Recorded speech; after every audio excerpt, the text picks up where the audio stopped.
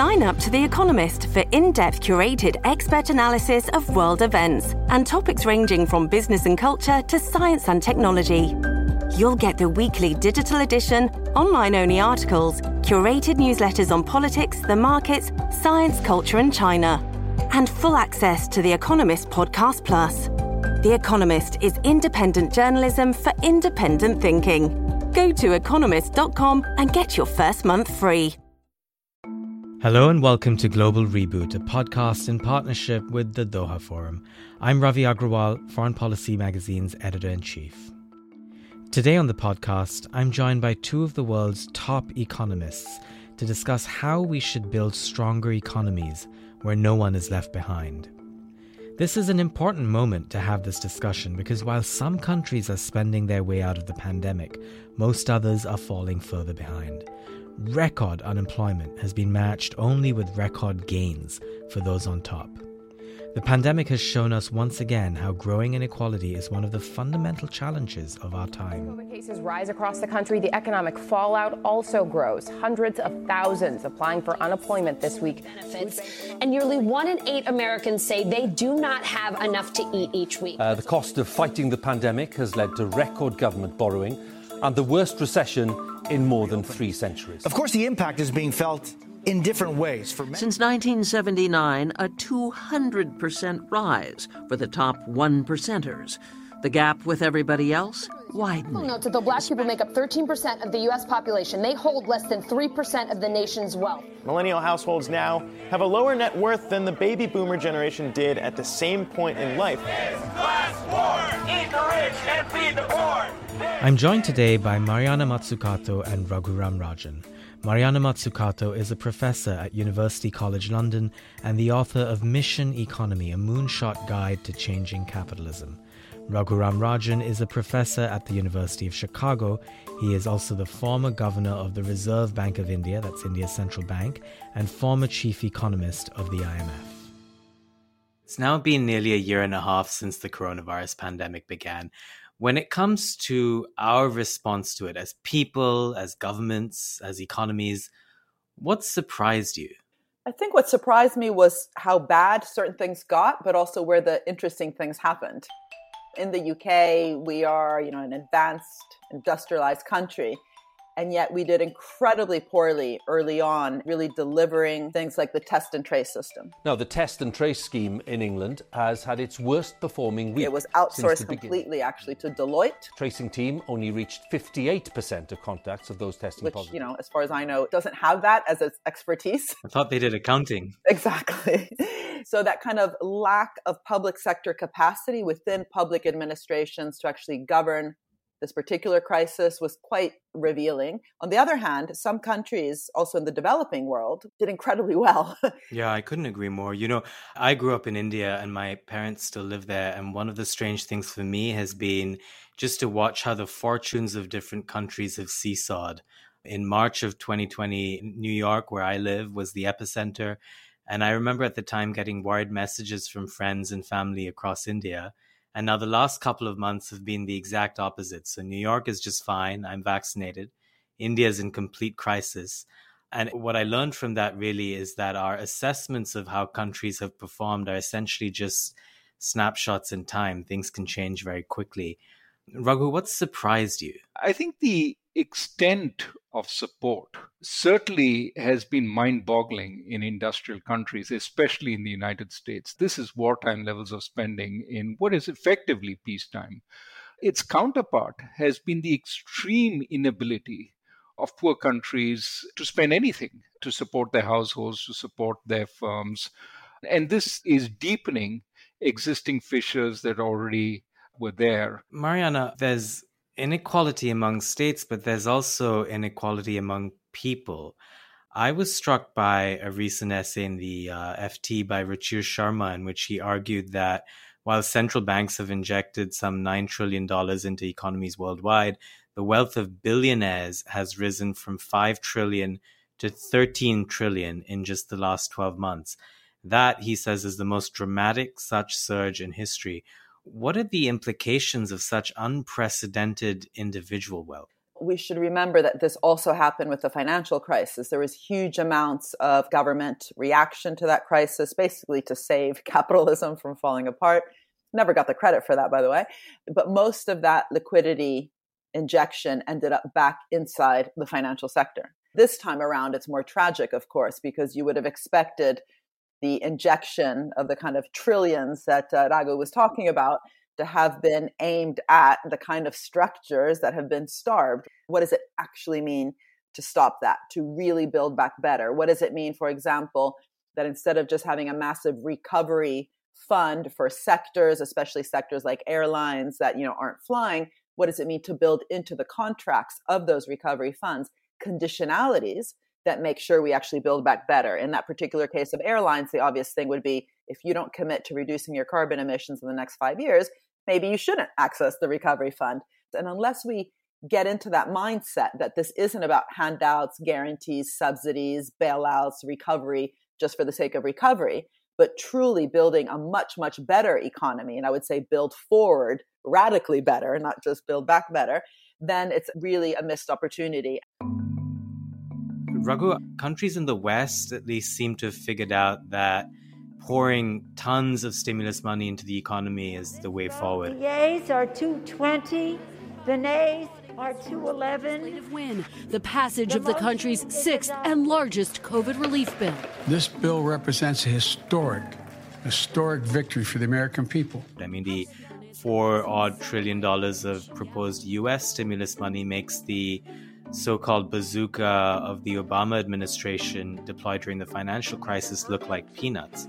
Our most urgent task upon taking office was to shore up the same banks that helped cause this crisis. And if there's one thing that has unified Democrats and Republicans, and everybody in between, it's that we all hated the bank bailout. Do you think governments are going about this in the right way so far? No. I think in the immediate reaction to the pandemic, let's keep everything afloat, let's pour money into this because it's only 2 months. And at the end of it, we can recoup all the spending over time. Well, 2 months has turned into a year and a half. I mean, think airlines. Mariana talks about, we could have gotten them to do more. But I would say as time went on, we should also have gotten their shareholders and their bondholders to bear more. I mean, the notion was this was unexpected, so we should bail everybody out. I mean, that's not capitalism. That's a variety of socialism. Capitalism is about bearing the risks wherever the risks come from. On the government side, it helps for the government to be somewhat conscious of having a budget constraint, because then you make choices. Do I spend here or do I spend there? There is some very needed spending to boost the capabilities of people, especially in the lower middle class, the working class, who, for example, their access to broadband, their access to various forms of education, that is very necessary to reduce the inequality in our society. I would put those kinds of spending as upfront to build back in a different way. The easy spending, which was sending checks to everybody, we did upfront. And that could probably have been much better targeted. But there was no intent or incentive to target upfront. And so we've spent a lot of money. Some of it was necessary, but a lot of it perhaps could have been better used to build back better. I agree and disagree at the same time. So first of all, definitely, smart policy, not stupid policies, and bailing out companies that actually could have looked inside their own corporate governance and then used some of that to get stronger instead of expecting government bailouts. 100% agree. The thing about the budget constraint, absolutely. However, the risk is that what we're going to see now after these trillions have been injected in is, oh God, now we got to tighten our belts again because, governments have budget constraints, which in theory, yes, they do have it. But as we know, as we've seen, they don't actually. When we go to war, has any country ever said, oh, sorry, we can't go to Afghanistan. We can't go to Iraq. We can't go to Iran. We can't fight World War II because there's no money. Money is created. The problem is we always create it just in emergencies, in wartime, and in crises like this one, when it's too late. We've actually underfinanced with public money our health system and different types of welfare services, including government capacity itself, which means that any crisis when it comes along is much worse than it has to be. So the biggest mistake that we could do now is to say, okay, we put in all this money, but now we're going to have to cut back and implement what sometimes is called austerity. But actually what it means is very specific, right? After the financial crisis in the UK, what we did in terms of austerity fell on very specific areas: cuts to mental health programs, cuts to public education, cuts to after school clubs. We actually ended up punishing people instead of many different types of private organizations, including the financial sector, which actually in some ways caused the crisis in the first place. So this idea that government has a budget constraint sometimes leads to other types of stupid policies. It's not just the bailouts that aren't good. It's also just making cuts in the wrong places. So I think, of course, we can create money. We do it in wartime, but we need to ask ourselves what that actually means. What are we creating? And then backtracking and saying, well, what kind of finance is actually required for that? Versus what usually happens, which is, here's a bit of money for social services, a bit of money for public education, and see what you can do with it. I would just like you agree and disagree. Yeah. I agree on the need for important investments, and I think we haven't made them. We need to think about how to make them in the best way possible. But I also think that we do have budget constraints. The question is, when do we recognize them? In a sense, going forward, the belief that this is the last crisis we have to deal with and that from now on things are going to be easy is wrong. We do have to keep some spending capacity also for the next crisis.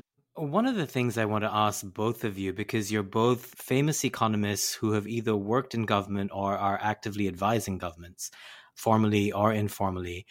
And I want to ask you, what are you telling leaders who call you for advice? The next 6 to 10 months are critical in terms of how to use stimulus money that's been issued. As both of you have said, it's key to use that money in a smart way. But it's also important to bear in mind that there will be other crises down the line. Raghu, what in general has been the one or two things you have to keep telling elected leaders?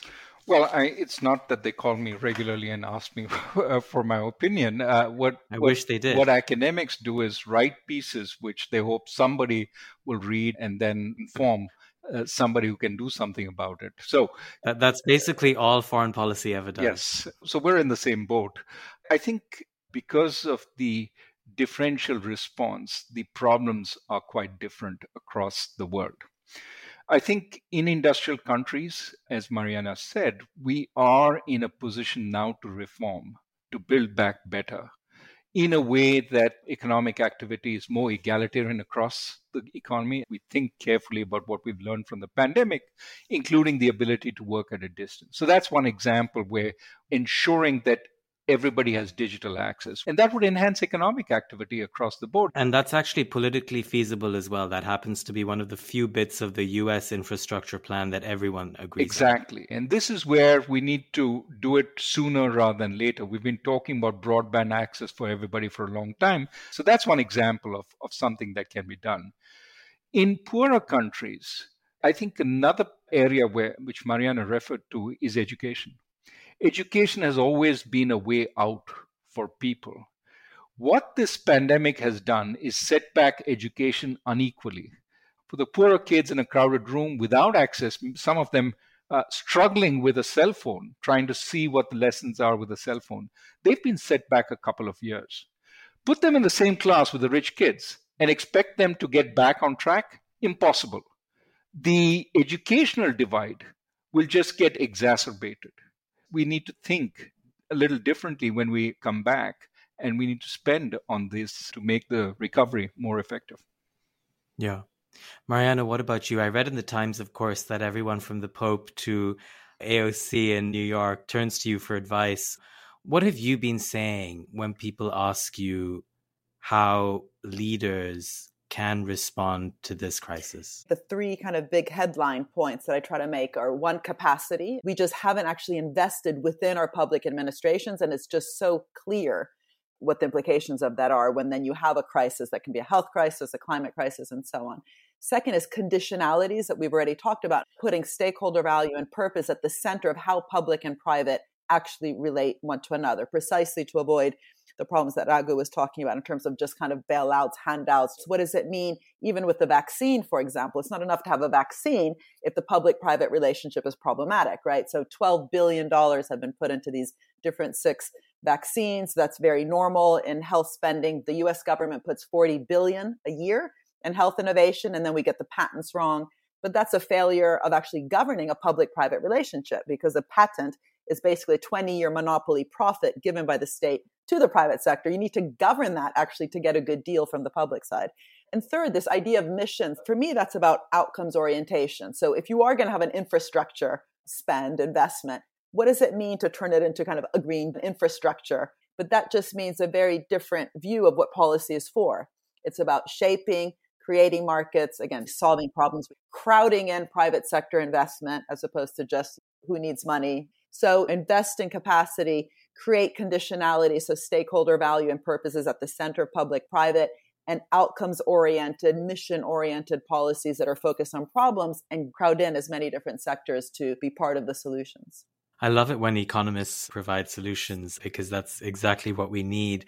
But Raghu, is there a sense that there might be larger systemic problems that are not fixable purely by policy advice? So are there broader problems within capitalism, within democracy, within urbanization and globalization that mean that necessarily many of our responses are piecemeal and not enough?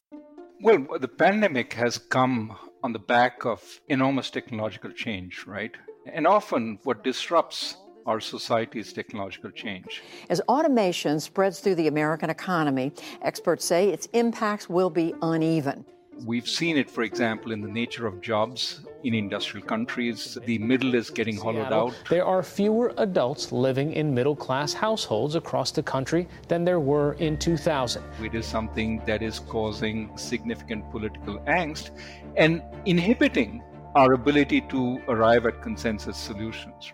There is also, in this environment, sometimes a search for the magic bullet. What is the big thing that is going to solve everything? And it may be that there are no magic bullets. I mean, certainly I agree entirely with Mariana's concern about the lack of capacity in government, and we have to build up government capacity much more locally, because often what's true locally can be different from what seems obvious nationally. We need to make the economy work in a much better way so that a lot more decisions can be decentralized and people can have ownership of those decisions. That will also give them a sense of participation. Can I just add to that? I, again, agree and disagree, but actually mainly agree. So the reason I personally focus so much on design challenges between public and private is precisely so we don't just build a bigger kind of state and expect the state to do everything, but actually using words like conditionality or, purpose at the center of the ecosystem, not just corporate governance. That means that the nature of the relationship itself really matters. But the other thing that you mentioned, I would argue that a key thing is the word you use, which is participation, which doesn't necessarily have to happen through decentralization. It can also happen through social innovations like citizen assemblies. When we think about things like sustainability or the Green Deal, if it's just the usual suspects, some academics, some business leaders, some policy leaders, without any sort of voice from other types of communities, that's a problem. It's clear from this discussion that we might be entering a new economic era. At the very least, the world has been through so much change in the last year and a half, that the moment that is upon us is defining, in some senses, of the era.